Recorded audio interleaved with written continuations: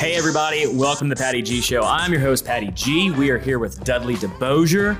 We've got a great crew of guys here. We've got some excellent bourbon brought to you by Baton Rouge Bourbon Society, some barrel picks I brought over for us to enjoy. We're recording this at their location, and I'm really excited to learn about their history, their heritage, kind of how they formed Dudley DeBosier, how they got to where they are today, and kind of where they're going, some forward looking, as well as some lessons learned along the way. But before we get into that, big thank you to our wonderful sponsors, Government Taco and Falaya Real Estate. Be sure to stay to the end and hear a little bit more about them. And also, this is going to be the season finale of the Patty G Show for 2021. We're going to hang our hat up for the next few months, and I'm really excited to have them on the show for that. And if y'all have been following along, y'all know why that is. I've got a kid coming in about 4 or 5 weeks, and so I'm kind of taking some time off to get right with the family, make sure everything's in order. But 2022, we're going to hit y'all very strong, and we're also going to be doing some catch-ups with past guests throughout my time while I'm at home via Zoom, and some lower-end stuff, but still very fun to catch up with past guests upcoming. But without further ado, we're here with Dudley DeBosier and their team. Welcome to the show, guys. Thank you for having us. This is awesome. I'm excited to learn about y'all's story and hear about how y'all got to where y'all are, and hopefully the bourbon is mediocre at best. It is fantastic. I'm a bourbon fan, and thank you. Absolutely. For bringing some good stuff. Let me make sure. Absolutely. Yeah, test it out. Make sure it tastes up to your standards. Absolutely. First sip of the day. Yeah. Got to start somewhere. That's it. After 5 o'clock, right? We're just getting started. Right. So how did y'all kind of get here to where we're sitting at in front? I guess we'll start with kind of James and work our way on down. What's your story, man? What kind of a kid were you? Oh, going that far back. Dang. Kid? Well, let's see. I spent some time in Baton Rouge till I was 2.5, and then I moved to New Orleans. My mom was a teacher, my dad an engineer, and I don't know what kind of kid was I. Not a bad kid. As a teacher's kid, we were very studious. They took education very serious, which I have a feeling when you talk to all of us, you'll find that's a pretty reoccurring theme, and the fact that we all grew up with parents that were educators. And I think when you look at us, we didn't grow up with a lot of money. We didn't have a lot, but we were taught family values and taught the importance of education. And now that I practice my 3 best friends, or 2 best friends, the 3 of us, it's pretty cool that those values throughout the 3 of us, because of our parents, were pretty important to us. From there, I moved to Houma, and very different to live from New Orleans to Houma. It's a little bit of a culture shock, but at 5th grade, culture, I don't know what culture means, and but Houma was a lot more of a town with rather than sports, the typical sports I was playing, which is swimming and all that, a lot more hunting and fishing and thing going on. So, right, the sports were like shrimp trawling. That's great. Running a trot line across the canal, stuff like that. That's it. Home was interesting and different. I love my time. Time there. It was a great place. If I was raising a family, it'd be a good place to raise a family. So I love it. I love it. Keep moving down. Steve DeBosier, born and raised right here in Baton Rouge. My mother taught at St. Aloysius for 40 years. She's still alive. Everybody knows her. It took me a whole lot of advertising to be on TV for a whole long time before people would have found me to be who I am and not Dot's son. So I'm excited about that. But she's cool. And as James pointed out, we're all from educators. My dad was an engineer as well. And my mother taught forever and taught us the values. Now, by confession, if my mother watched this and I said something as bold as I was a good kid, that would not go over well because I was the youngest of 7, and so I created a fair amount of problems growing up. But I figured that eventually you had to get it straight. So went to Catholic High here in Baton Rouge and went to LSU and enjoyed it. Went to LSU Law School and can't get out of this town. I love it. It's a great place. Absolutely. I think I can kind of relate with you. I'm 4th of 5, so not quite 7 of 7. But it's still going in with that notion of, oh, yeah, you're so-and-so's younger sibling or you're so-and-so's kid.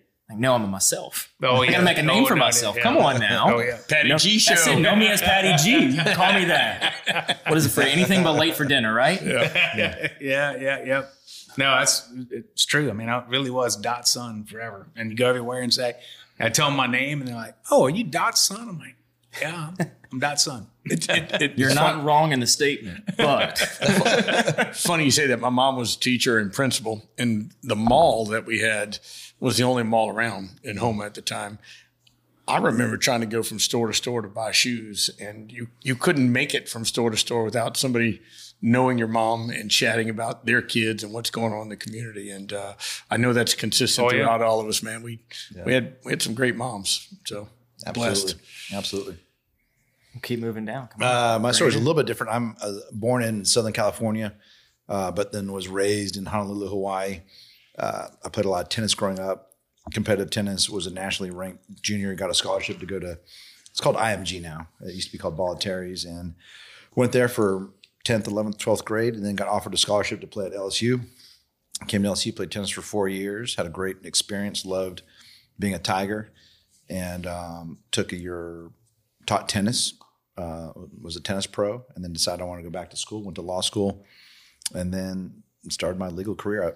I think we're all the first attorneys in our family, right? I mean, we're all. Now, were your parents also a teacher and engineer? No, there's a pattern here. I'm just wondering. Teachers and engineers, do they produce attorneys? Is that how it works? My parents were both entrepreneurs, and my mom was more in the public relations field. My dad was more in the entertainment industry in Hawaii, and both just kind of, entrepreneurs, make their own way. And that definitely set the tone for how I'm wired. But so I mean, I was the first attorney. Didn't really know much about what being an attorney was when I was in law school, but figured it out along the way. I love that. I want to be a lawyer, and my dad said no. We're all engineers. We're all engineers. You'll be an engineer. I'm like, whatever. Wow. So y'all kind of went against the grain then, all three of y'all. I mean, what drove you to want to be a lawyer? What's the technical term? Attorney, lawyer? What's the right term? Well, we use them both interchangeably. Okay. I think my experience with, there was an attorney that when I was growing up, and each summer when I wanted to go play tennis tournaments, we called it the mainland. If you're from Hawaii and you go to California or anywhere in the continental U.S., it's called the mainland. And I would raise money to travel each summer. So I would go play with people I played with at the club, doctors, attorneys, et cetera, I would say, hey, look, I'm trying to raise X amount of dollars to go play tournaments this summer. Would you help me out? There's a guy that actually would foot the whole bill. He's just like, all right, where you got to go? You're doing good. I see what you're doing. He also funded a lot of other kids that did this. And he was an attorney. He was a plaintiff's attorney. And I was like, that's kind of cool. And and that was pretty interesting. When I got out of school, I'm like, I like to read, I like to write. I think this might be my thing. Went to law school. I actually enjoyed law school. Got out, worked for a plaintiff's firm, and like, okay, this is what I want to do. That's my story. Yeah, I wanted to be a lawyer from the beginning. I enjoyed it. I did debate in high school, and I mean, I'm trying to find the connection. Like, how does a kid want to say, I want to be an attorney or a lawyer from the beginning? Being in the courtroom. What's interesting about this is that if you ever dealt with lawyers, the vast majority of lawyers are terrified of public speaking. The vast majority of the public is terrified of public speaking. And so when you go to law school, there's a lot of people in there that have zero desire to be in the court. They don't want. And you would think that'd be the opposite, but I'm dyslexic. So I have no desire to sit and read all day. Chad does all the reading.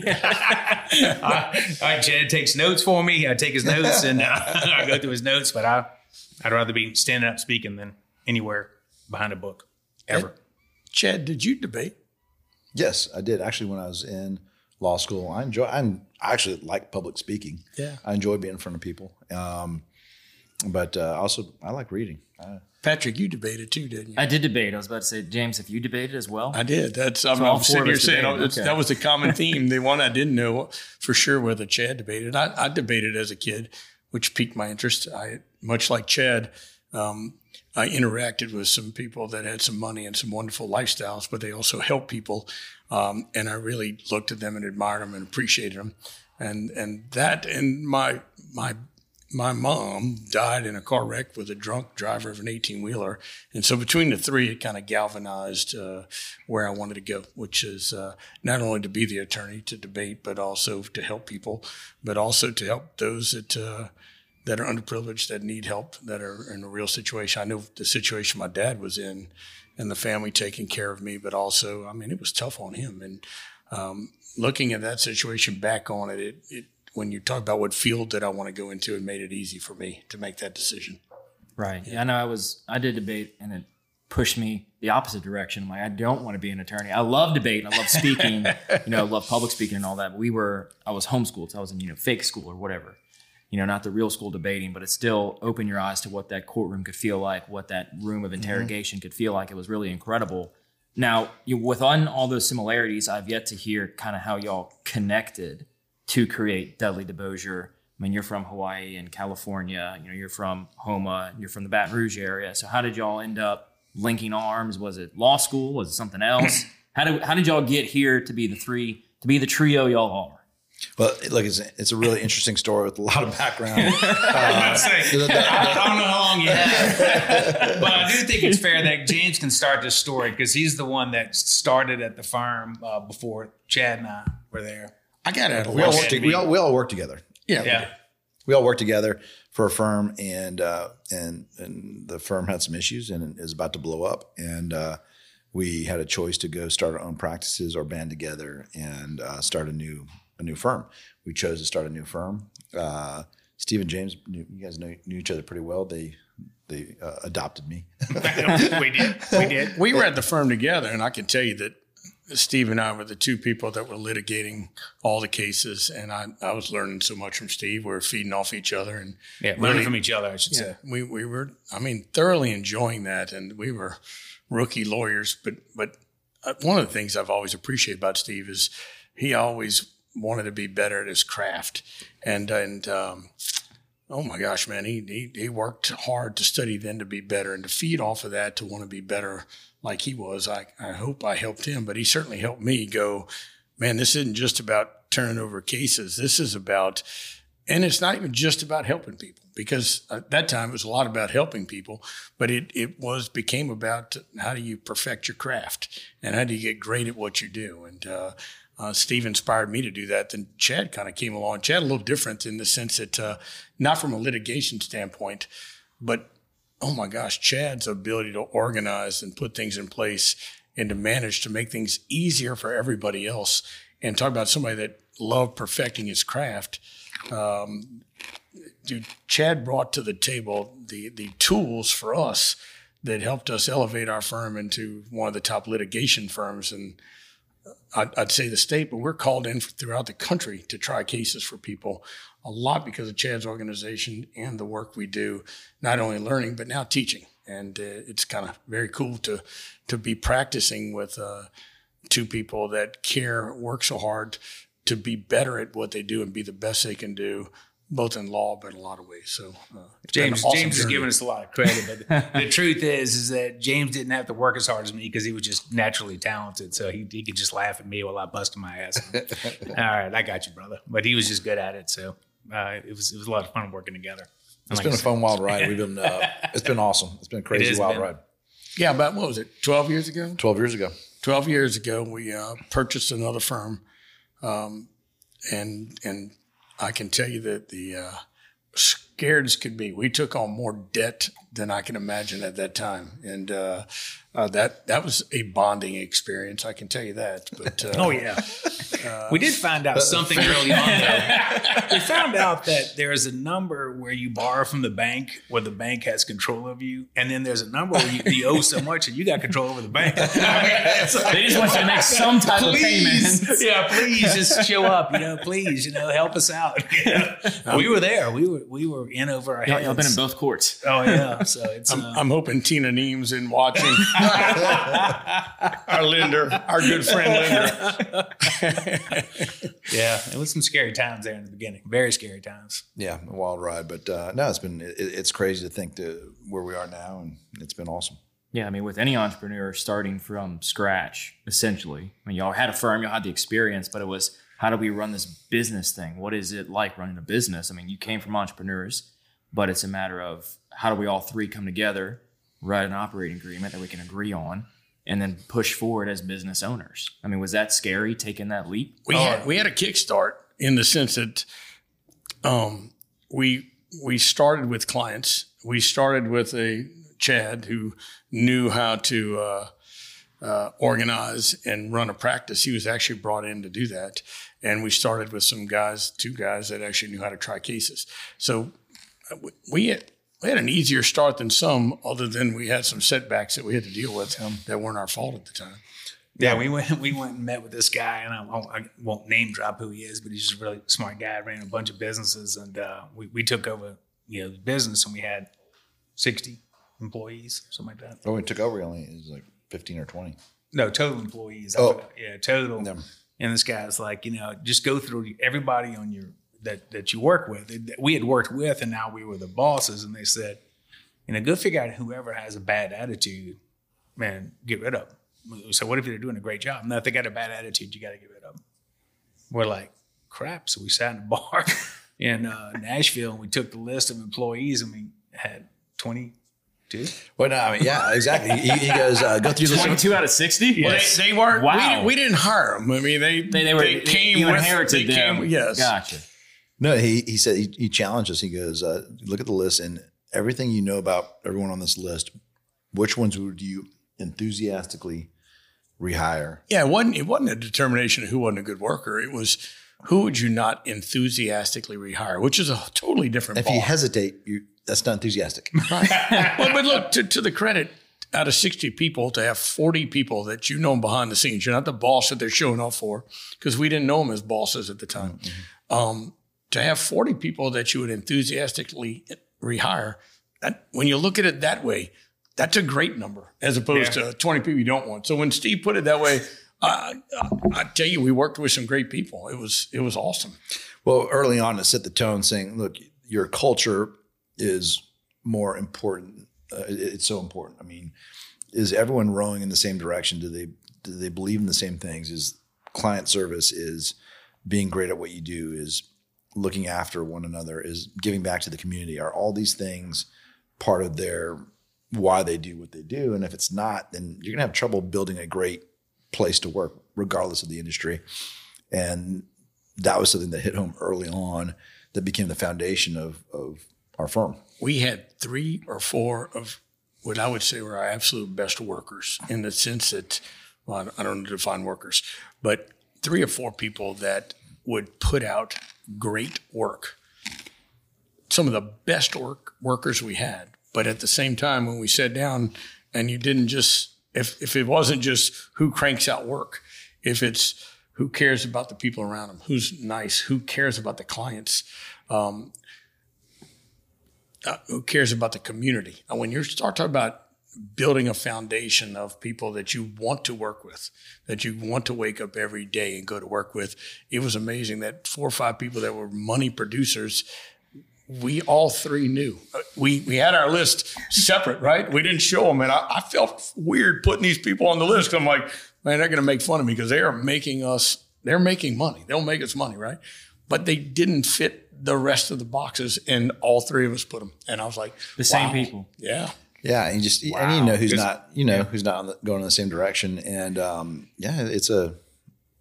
it's an exercise I would encourage every business to do. Oh man, if anybody's watching this, you want to learn one thing we learned: figure out what your core values are and hire based on those core values, fire based on those core values, promote based on those core values, celebrate everything that they're doing. The people that are doing great, pay them, and the people that the ones that are doing a good job, but then they walk to the water cooler and bitch and complain about everybody and suck the life out of everybody, you gotta let them go. And that was the hardest step for us to say. We're going to keep the people that are doing a great job and that love each other and they care about the community and care about our clients. And the ones that don't, we just got to let them go. But it's not about them, because once they're gone, the positive people that feed off each other, that help each other, that help the clients, they can't wait to step up to do the job of the next person, as opposed to being upset about what happens next to them. It creates a great work environment. I was pretty proud. Multiple times we've got picked as one of the best places to work in Baton Rouge. And I think it's because of the system and who we hire now. Yeah, in the early years, hiring was tough. Like, it was a challenge to say, hey, look, here's what we're doing, and you want to come on board, and let us tell you why we're a great place to work. And it was a battle. There was a point after which it tipped, where now we got like a waiting list, or just people, hey, look, just put me on your list. Next time you hire somebody for this position, that position, just give me a holler. And a lot of that had to do with building that culture where people talk about, hey, I enjoy going to work here. I enjoy doing what I do here. And it just creates a vibe. And it's one of those things that once it's in place, you're like, well, that's easy. But it took work to get there. It's work to get there.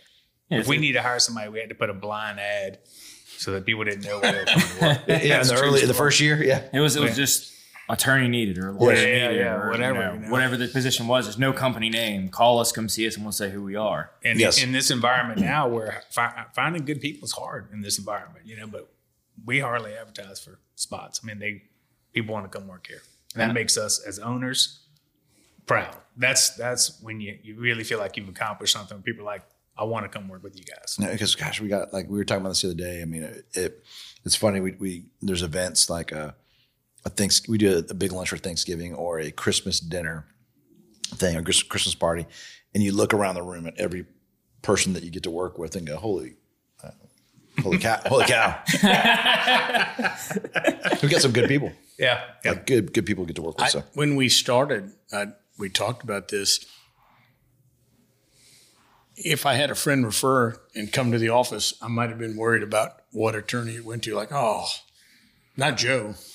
There's no Joe, but right. But because we inherited some people, but now I can say with confidence, if somebody, a friend of mine comes here, it won't matter who they get assigned to, because whoever they get assigned to is going to care. And we have a team concept where even if the case isn't right for that person, whether it's their knowledge level, whether they've been here long enough, the case moves along to the person in a team concept to make sure that it gets in the hands of the right attorney to handle that case. And so you'll never work a case here that's above your level. You've been trained, even if you're in the beginning, you won't work a case on your own until you're ready to work a smaller case. And it's taken a long time and hard work to get there with the team concept of if you come here, you're going to get a fantastic attorney that's ripe to work your case. In addition to that, you've got a whole team behind you that can't wait to jump on it no matter what, whether it's teaching and working together on it to make a small case the best it can be, or the biggest cases, not just in the state, but the country. Our team gets called in, which we're pretty fired up about. And I think that is like the key to success right there, right? Y'all knew you had to get rid of 20 people to get your 40 core people. And establishing that culture early on, I'm sure, has led to the success that y'all are today. Because the fact that y'all were able to look at it and say, it's not about the dollars that these 5 or 6 people bring in. It's more about what they do to the whole company and how they impact it, and then allowing those other people to have the freedom and ability to say, I'm comfortable now rising up. I'm comfortable pushing forward more work, whereas these top earners may have just been, going after it and not caring who they stepped on along the way.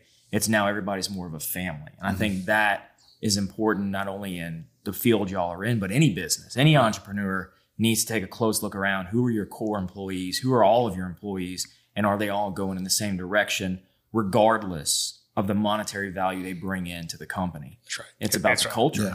It is. The culture is, for us, the number one thing.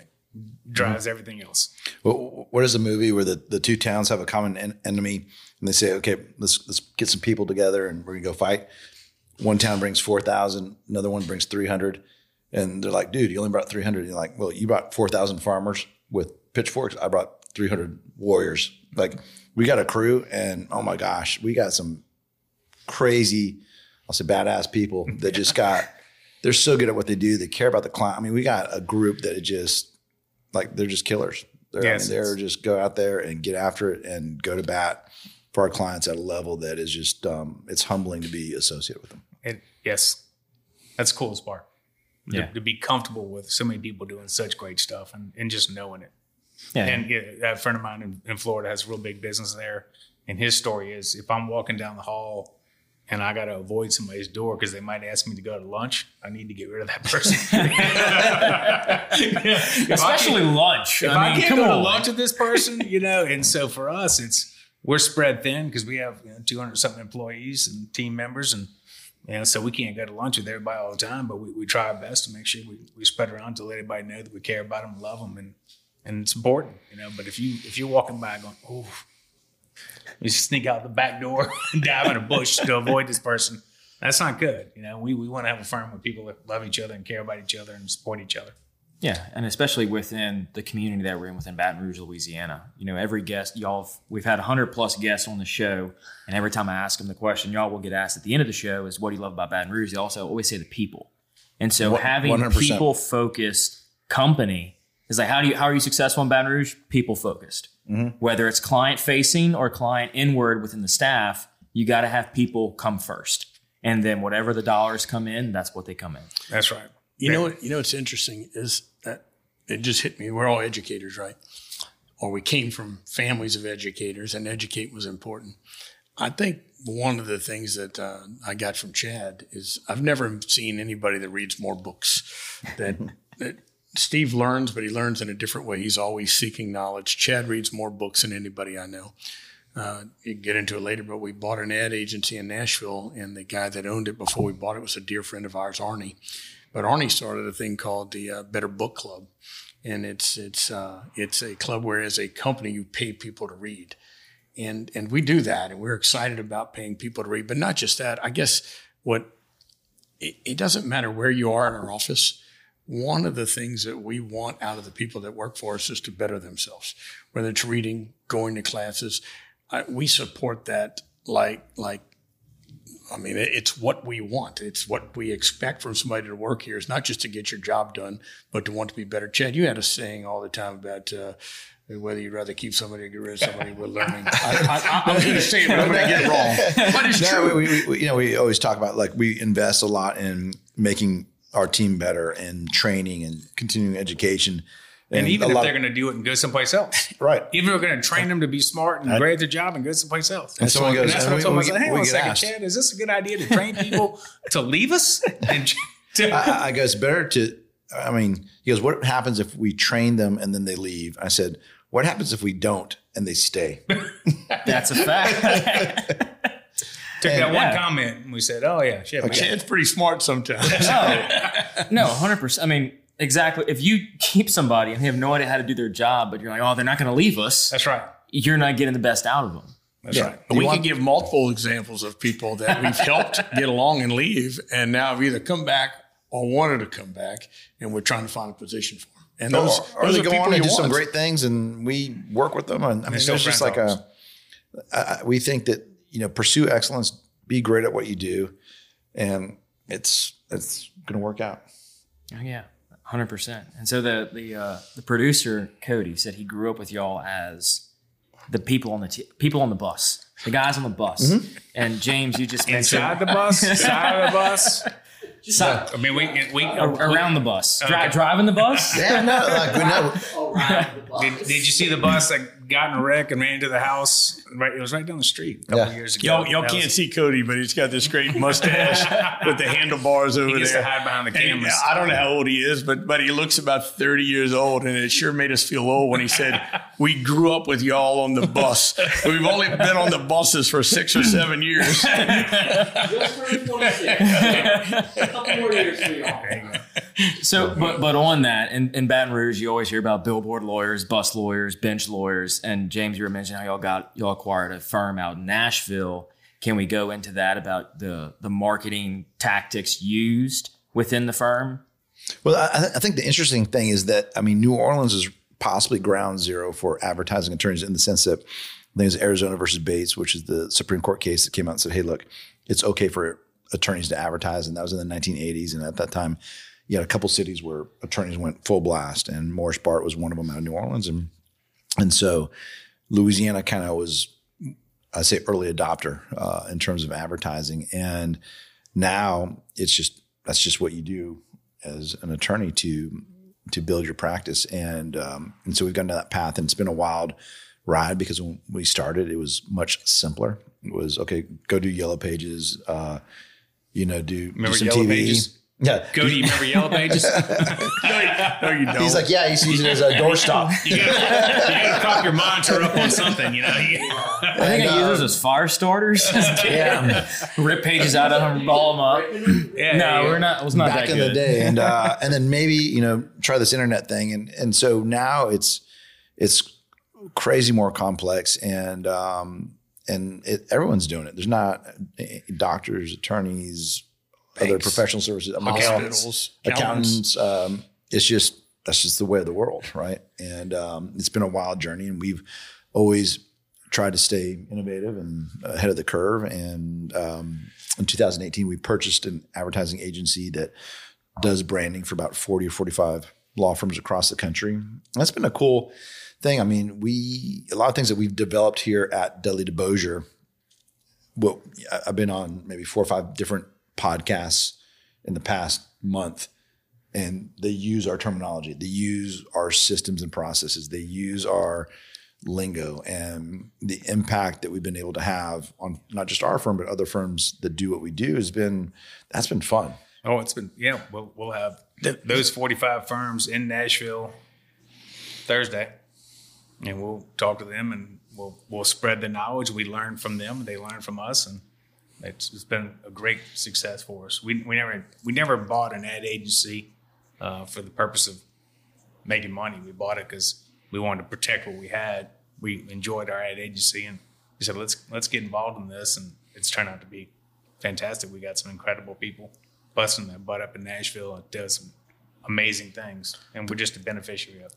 Patrick, you may not know it, and I've kind of alluded to it. Steve's an unbelievable trial attorney, but what Chad does is Chad runs a law firm. He was brought in to do systems and processes. He's unbelievably computer literate, not illiterate, but literate. but tech savvy. That's kind of where he started, and he may even tell you the story of where he went to start even as a law clerk, and he was an overachiever back then on organization skills. But he's been now brought into hundreds and hundreds of law firms throughout the country to analyze them, to tell them what they can do better, what they can't do better. He's also been hired by the software companies to come in and create programs on efficiencies and what we can do better. He's made Steve and I's life way easier, and every attorney we had, not just easier, but made it more efficient. He is truly cutting edge technology in the law firm of how to run a firm, and not in the sense that, you get nervous of, I don't want somebody telling me the cookie cutter way to handle a case, and you don't. But there are certain standards that need to be done in order to have a case to be a true artist. You can't show up being an artist if you don't get all the paint laid out and everything done right. There's nobody in the country that's more cutting edge to make that happen so that we can actually practice the artistry of law.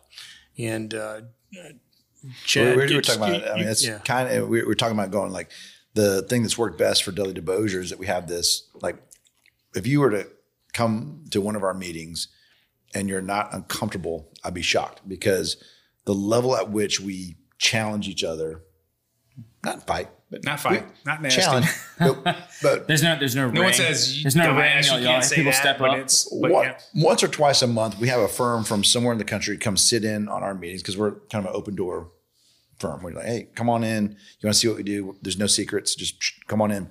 Particularly with Zoom now, people can come. Sit in, just sit in their desk, and then I'd fly down here. We used to have people come down all the time. Now they can just Zoom in and watch. And the way we argue issues, it's optional. But the way we argue issues, like, not I want to say to make them uncomfortable, but we engage because that's the only way to find the best solution. And I'm fortunate that we've seen firms where that happens in a very toxic, destructive way. We're fortunate that we do that. And we enjoy the challenge. I mean, back to a debate team, right? Like, okay, let's find the best solution, not who's right, but what's right. Yeah. We made everybody read a book on that. Yeah, that's right. Well, no, because and Steve pushed that book as hard as anybody, but it was a book about candor, radical candor. But the radical candor wasn't just about telling somebody your feelings or your thoughts on what to do better, but it was a way to do it, but also recognize how to receive it. Because, dude, we all get defensive at times, right? But if you learn how to receive criticism and you know it's coming from a loving place, a place of caring, sure, it's a whole lot easier to receive and take. And you got to have the trust in each other to know that wherever they're coming from, they're not trying to to take you down, and we're trying to help each other. We're in the same spot. And that is a lot about having the right people on the bus. And there's a, reading a lot of books and biographies and a lot of the top coaches, there's sort of a common element that they'll describe. How do you know when you have a great team? And the coaches, you can take John Wooden, you can take Nick Saban, like him or not, but other guys that have built some great teams, they say the same thing. And here's what they say. They say, I know I have a good team because we go through these 3 phases of standards and challenging each other. He goes, as the coach, say we're running sprints and I don't think someone's given their full effort. As the coach, that's my job. I got to say, hey, you can run faster, you can do better. He goes, that's the price of admission. You get a little bit better when your coaches and everyone on your leadership says, hey, you can run faster, you can give more. He goes, I know we have a good team when the players look at one another and go, you can do better and you could do more. And he goes, when the standard that we've set reaches that level, the ground level, where the players are calling each other out and having candid conversations about push more, do more, that's when I know we're going to have a good team. And I think it's the same way with us going, having those conversations going like, look, we could have done that better. We could have done that better. Not just among ourselves, but when you get 2 intake specialists saying, hey, look, that call could have gone better, or you could have been kinder to that client, or you could have done and pushing each other to do, but that's like, oh man, we got something. And now that's what we're shooting for. But as James pointed out, as long as the person receiving it knows it's coming from love, it makes so much better. And it's like no one gets angry, no one gets defensive. Because we look at everything and we say, whatever the problem is, what did we do to cause this problem? Or what are we doing to promote or tolerate this problem? And we don't look to the person and say, you're doing this, because we've told you 5 times. We look at it and go, should we have told them 7 times? Or should we have promoted them to do something different? We look at ourselves first and then we go to them. And so that helps us with everybody. And every as we get further down the line, everybody understands that process, and which makes it really cool to work together, because everybody's like, they're not being mean to be mean. They just want us to all do a better job. And we're looking at each other because we want to work with people that care. Another great line of chat is people don't like to work with wingnuts. Yeah, we say like, no, people don't like to work with wingnuts. People who are really, really great at what they do don't enjoy working with wingnuts. I mean, and I remember when we were hiring in the early stages, we're like, man, we're having trouble hiring great legal assistants. Like this is early, like early on, and just like we put out an ad and we kind of get this is like 12, 13 years ago. And we're watching it, and we hired a great legal assistant, and she wanted to quit after the first week. I said, what happened? I said, and she said, well, look, my first day on the job, so-and-so down the hall, her first words to me, like, who the blank are you? Yeah. That's how she greeted new hires. Yeah. I mean, I'm going to let you fill in the blank. Yeah, I got it. She was trying to protect her territory, right? She was like, I said, well, hell, that's I guess that's our culture right now, but we got to get rid of that. So we had to get rid. I mean, that sounds silly, and you go, okay, well, that's common sense, but we had to address that by. And how are you to know that it's there until you bring someone in new and know that they feel their territory is being stomped on? No, absolutely. And there's little things like, so you know, and the person that said that she cranked out work. Great at her job, just had a toxic attitude. And so we're like, all right, we got to let go. And you don't just, one of the neat things is you don't get let go at my office. I hate to do this let go thing. Like we just let people go willy nilly.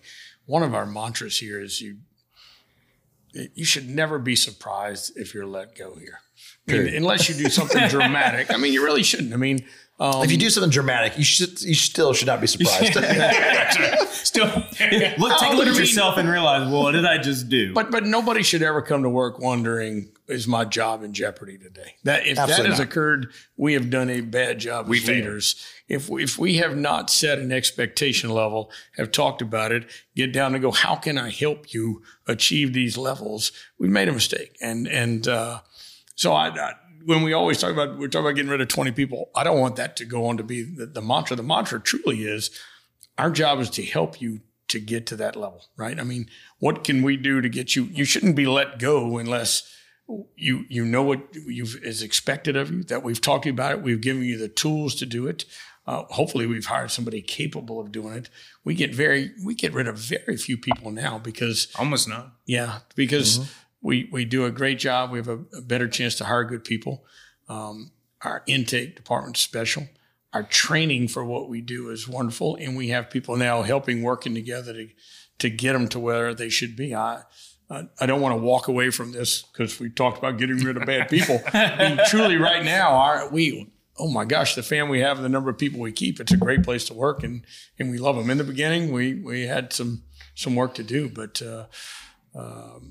I certainly don't want somebody to walk away from this going, man, they get rid of a lot of people. Hopefully we do a great job of hiring. You like 6 emails in your inbox tomorrow morning. That's right. Hey, James, am I getting fired today? Is my job in jeopardy? Like I say, if anybody in our law firm comes to work tomorrow morning and feels like their job's in jeopardy, then we failed again, because my goodness, we let people know they're doing a great job.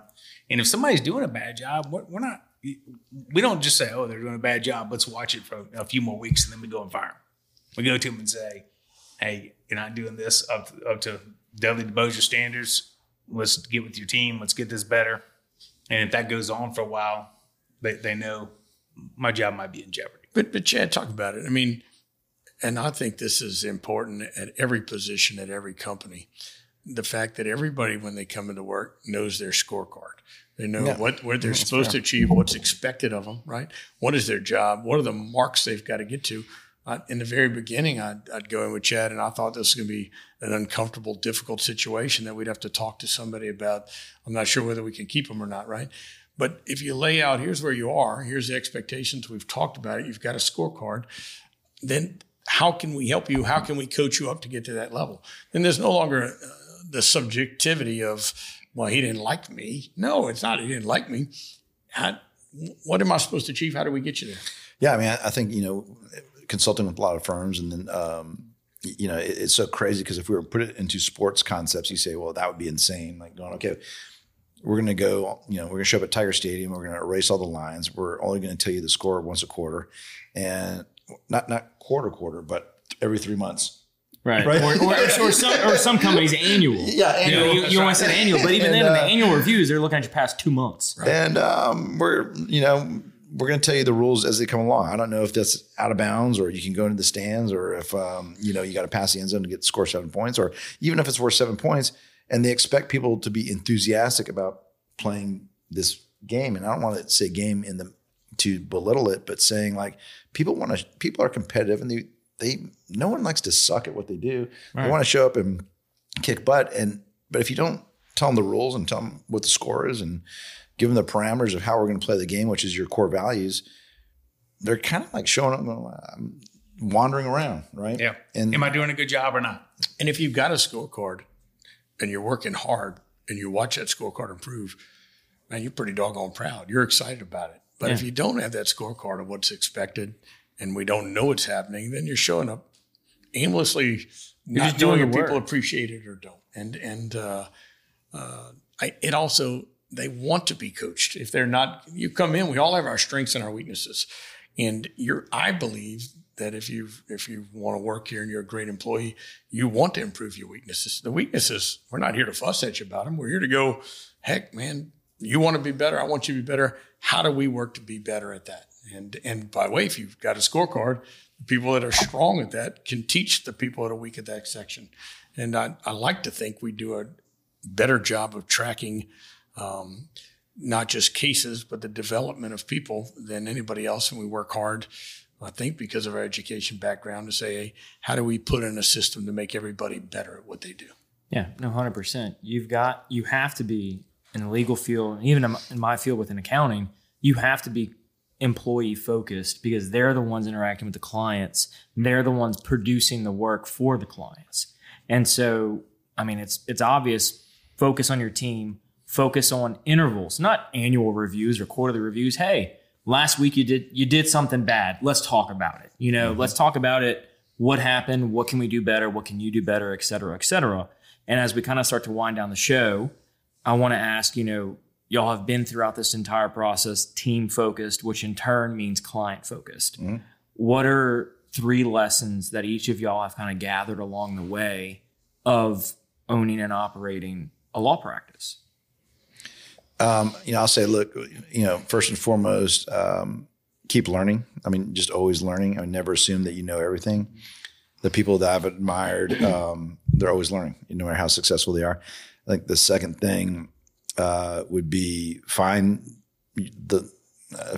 entrepreneurs, find that thing that, that book, Good to Great, articulates it really well, saying, what do you love doing? What can you be great at? And it's got to make money. I mean, I understand that, and that sounds very transactional, but when those 3 things intersect, you lose yourself in whatever you're doing. And, we were talking about this today. I love what I do. We love what we do. And it's like, do you love the practice part of it? Do you love the competition part more than the reward part? Absolutely. Like, it's just fun doing what we do. And then I think the third thing that I would throw out there is go do that with people you love. Oh, dude, you stole both of Those are my 3. So because that makes it fun. And, there's times where, especially as an entrepreneur, where you have these peaks and valleys and you're going, we used to joke like, will this work out? And maybe this will work out. And I think you got to enjoy the journey. I mean, it's all about the journey, and have fun along the way. And so do it with people that you love. Yeah, we've had the luxury of speaking at high schools and whatnot. And I'll work through this program with the kids, and I start telling them, look, if you have a job working 40 hours a week, even today, you got to wake up, you got to get ready, you got to drive to work, you got to get to work. And then, at the end of the day, you got to go home, you got to unwind. And if you really did the math, what you would find out is half of your waking hours are at work. Mm-hmm. Half. And if you have a job that sucks, it's usually more than that. And then the time that you're away from work, all you're worried about is, crap, I got to go back to this job I hate, right? And so people make decisions of, man, I'm going to go do this job because I'm making a little bit extra. I'm making 5% extra, 10% extra. But it's sucking the life out of you. I mean, that to me, I'm blessed. And it's mostly because of my 2 partners. I get to go to a job that I love. And I don't ever stop and think, am I working this much? How am I getting paid per hour? Just never crosses my mind. It is what I love to do, and I'll just keep doing it. And I'll think about how it works out later. And Chad's good at telling me what I need to do. This is what you're good at, go do this. Because we made the decision that we're not going to build our firm based on each of our weaknesses. We're going to build it on our strengths. And we're going to go look at everybody and say, this is what you're good at, and this is what you need to do. We're not going to go around trying to concentrate on what people do poorly. That's silly, right? Mm-hmm. That's like giving your lineman the ball to run, right? Yeah, that's a terrible idea. Doesn't make any sense. Give it to the person that throws the ball the best. That'll be your quarterback. Give the person that's big and strong, he'll be your blocker, and that's what we've done. We've done that, and people here, I know I do, and I know these 2 guys love what we do. And that, you say the 3 things. That's the one thing I can tell you that when I wake up, I'm looking forward to going to work. I'm looking forward to the clients that I'm lucky enough to talk to, that we're lucky enough to represent. It's a cool feeling, and so it's fun. And I want to keep getting better at it. And we feel like we are, but there's a lot more room to improve. Yeah. Look, the easy answer is, if you want to be good and happy, do something you love so that you wake up every day, do it and are excited to go to it. Do it with people that you enjoy being around, because you wake up every day and you're excited to do it. And then surround yourself with people that are great at what they do so that you wake up every day and you're excited to go do it with them. And we went to a conference that was Double Your Income. I don't remember how many years ago it was, but there's a guy named Vern Harnish who did this on Double Your Income and went through all this process of what you have to do in order to make more money. And I vividly remember going around the room, and the second person was a good friend of ours from California, who the whole conference was like, how do you change your practice in order to make double income? But when it got to him, he kind of pointed out, he said, I'm older than these guys. I'm on my 3rd wife. I have a kid that doesn't talk to me. I've got 2 that I don't know very well. And he said, doubling my income isn't what important. If I had to change anything, because you want to know what you would change to double your income. He said, if I had to change anything, I would spend more time with my friends, with my family. I would do something that I loved. I would do it in a way that I cared about the people that I worked with, and I would not worry about doubling my income. I would worry about doing a good job and loving the people I'm around.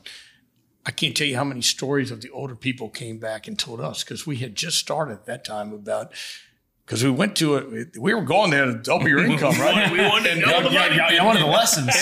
Show me the money. And quite frankly, the answer to it was always, don't worry about doubling your income. The older, wiser people were, do something you love with the people you love, do right by people, and it'll all work out. And quite frankly, we doubled our income quicker than ever by doing it, I believe, by the right way, by working with people, treating our clients right, treating our employees right. At the end of the day, I think if you do that, it'll all work out. And that, if I had to say something to anybody, don't worry about the money. Do something you love for people you love with people you love. Absolutely. It's easy for us because we're making money, so it's easy to say stuff like that. But the truth is that, God, man, the thought of, and I tell this to our employees, everybody, every team member, Kids, if you are driving to work going, I hate going to this place, and you don't walk in my office and tell me, I'm heartbroken because I don't want anybody to live that life, because we're blessed and we don't want to live that life. And so I'll mimic these guys are saying, man, do what you love and be happy about it. If not, man, go do something else. Particularly right now, goodness gracious, you can't go anywhere without somebody saying, we're hiring. Yeah, the opportunity is boundless. I mean, it's endless right now. Yeah. Right? There were times when you couldn't get a job, but now, goodness gracious, you can go do whatever you want to do. I'll also tell you, and I don't want to get off of here, but very blessed if you have a family that supports you, that makes it easy for you to do the job you do, that steps along and goes along with it. And we're generally lucky to have that. So Absolutely. So what is something y'all did as a kid you wished you could still do today? Endless amounts of time with siblings. That's a good one. That's a good one. You got nothing to do other than, I don't know, go do some whatever. Play stickball in the backyard. A video game or a video game. I mean, just anything. A Madden football or whatever, not Madden, it was Tecmo Bowl back then, but like just unlimited free time with siblings. I love it. Without constantly worried about what is at the office that you've got to go do. Yeah, when you're knees deep in NFL fever, doesn't matter. Well, I have a son that plays video games all the time, and he said, "Are you mad at me for doing it?" I said, "No, man, I'm jealous." And not that I have zero desire to go play a video game, but I'm like, man, just to not have to worry, right? That's cool. Huge. Feeling. Chad, that was interesting, because the three of us all do a very good job of keeping in touch and playing with our siblings now. It was a different kind of playing back than it is now. I have two brothers that are doctors. I'm clearly the black sheep of the family. But it's funny that family hit, because weird. I can't spend time with my grandparents. I used to spend a week every summer with them, and if I could go back, that'd be great. So very cool. But I do enjoy the sibling thing too. That's very cool. Unlimited amounts of time, just hanging out. Got nothing time to kill. Yeah, Wake up on like a Saturday morning, got nothing to do. Well, you say that. I've hung out with Chad's siblings and his family. I've been to Hawaii. I go to games. It's great. Steve has some unbelievable brothers and sisters that I enjoy hanging with, and I think my two brothers love hanging with these guys. Very neat that we all enjoy each other. And His brothers are my brothers, so we all love that. I love that. So, what is something y'all love about Baton Rouge? You already said it, the people. I mean, when I got here, people ask me, "You came here from Honolulu, Hawaii. Like, what's that all about?" I said, "Well, the cultures are actually believe it or not, very similar. I mean, families is huge, hospitality huge." People are just kind, and Hawaii is somewhat of a small town, but people will give you the shirt off their back, and it's very similar here. I was embraced with open arms, and just people are just laid back and love life and have a good time, and that's what I love about Baton Rouge. Yeah, I've had the luxury of picking juries in other jurisdictions, and I won't tell you the city, but I'll never forget going someplace, and I took public transportation for 2 days everywhere through the city. And I said hello. And I kept track of how many people I said hello to. And then I kept track of how many people said hello back. And it was, I forgot the exact number, but 800 or 900 people that I said hello to. and 6 people said hello back. And when I stood in front of the jury and I said, y'all don't know me, I'm from Louisiana. I said, let me tell you what I did. And I showed them a map of where I took the public transportation. They all went, ooh, that's crazy. You went where? And I'm like, yeah, I went everywhere. And I said, this is what I did. And I asked them, I said, how many people said hello back? And everybody was like, 1, 2. They all knew the answer. And I was like, how is this even possible? And then you go to Louisiana, if you did the same thing, anywhere in Louisiana, if you did the same thing, it would be 70, 80% or higher. At least. That said hello back. Yeah, at least 70, 80%. Yeah, I mean, it was, so I was shocked. You might get a couple of dinner invitations. That's right. Come on back. Thanksgiving. That's like, Hey, where are you from? Yeah, You start getting those questions. That's right. Yeah. How's your mom and them? Yeah. I don't know your mom and them. They all ask that question, right? You ever had jambalaya? Yeah, come on in. Come to our tailgate, and it's just a different world. And so you see all these people in all these other areas. Look, when I'm in August in Louisiana, I'd rather be someplace else because it is so hot and humid, But you go to some of these other places and people from Louisiana move there, but they all come back. They all want to come back. And it's not because the weather's great, it's because the people are great. And it's wonderful to be able to go wherever you're going. If you get a flat tire, somebody's going to help you versus, blow the horn at you. Stop causing traffic. Yeah, that's right. That's right. You say that, you wouldn't notice that until we started traveling. You just assume everybody is the way you are, but you travel, and just as simple as getting on an elevator over and over and over and saying, hello, ma'am. And the look of some people like, why are you talking to me? And it's a total different kind of mindset in a lot of places. You can start guessing where people are from based on the response simply in an elevator. And you say that tire changing thing. I've got more pictures of Steve out there changing somebody else's tire. He does it all the time. But it's a boater's mentality here more than anywhere I've been. If you've ever been on a boat, somebody's broken down, all wheels stop in order to help. And you see that whether it's somebody on the side of the road. We've seen the floods. I'm an Ancient Athletes. Those guys go out and help everybody all over the place. You hear about the Cajun Navy. I mean, that's not an accident. That's kind of who we are. And like nowhere else, we step up and we help each other without ever asking. So it's pretty awesome. The food's not bad. Love being a Tiger fan, man. It's great to be here with the camaraderie of the Tiger fans. You've always got somebody to talk, got something to talk about with the people of Louisiana. But at the end of the day, it is. I call it a boater's mentality, but it's wonderful. I think the food attracts people here. Yeah. The people convince them to stay. Yeah, that's right. So for the final question of the show, what can I do to help y'all? Oh, look, thanks for having us on the show. Thanks for beyond that. Come on now, that's a blanket answer. No, look, we always tell the highest compliment we can receive if someone refers us, someone we can help. That's it. Yeah, it really is that simple. We truly believe that the clients we have, we're lucky enough to represent, and every single one. So that's for us. Somebody says, "Hey, my friend's been hurt. Can you help him?" We're like, "Yes." I don't know when this is going to be shown, but we next week we had a pretty bad hurricane here, and this is not how you can help me, but this is how we can help the people of Louisiana. If you have a question or you have a problem with your house and it's not being taken care of, we saw what happened to the people in Lake Charles, and we're there to try to answer your questions and help. We can't help everybody, but there are times where if you just need to be pointed to a resource, we have a resource page. And we're there to help the people right now. And James, you're doing live webinars on answering questions and on Facebook. We have on Facebook a live webinar.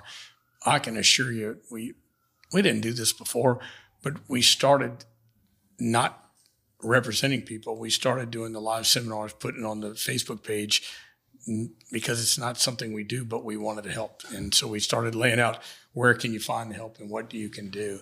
And at this time, I'd like to say we're here to help.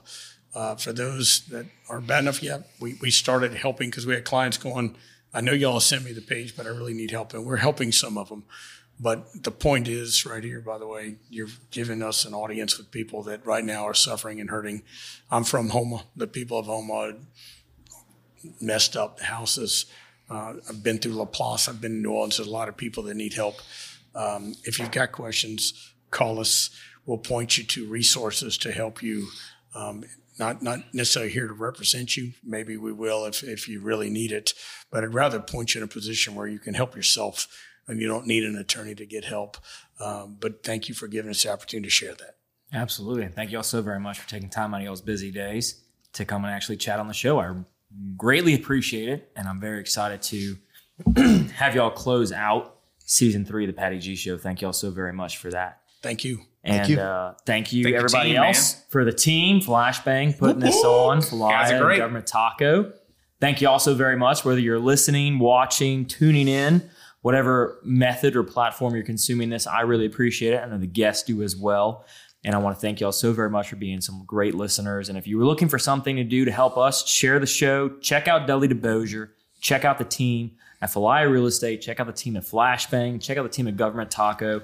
They are all a part of the show and they all make this happen and help Baton Rouge grow as a community. So as your host, Patty G, I'm signing off here, the Patty G Show, episode 104. Wow. Final episode of 2021, y'all. We're going to come back in 2022 and hit it harder than ever. Thank y'all so very much, and y'all have a good night.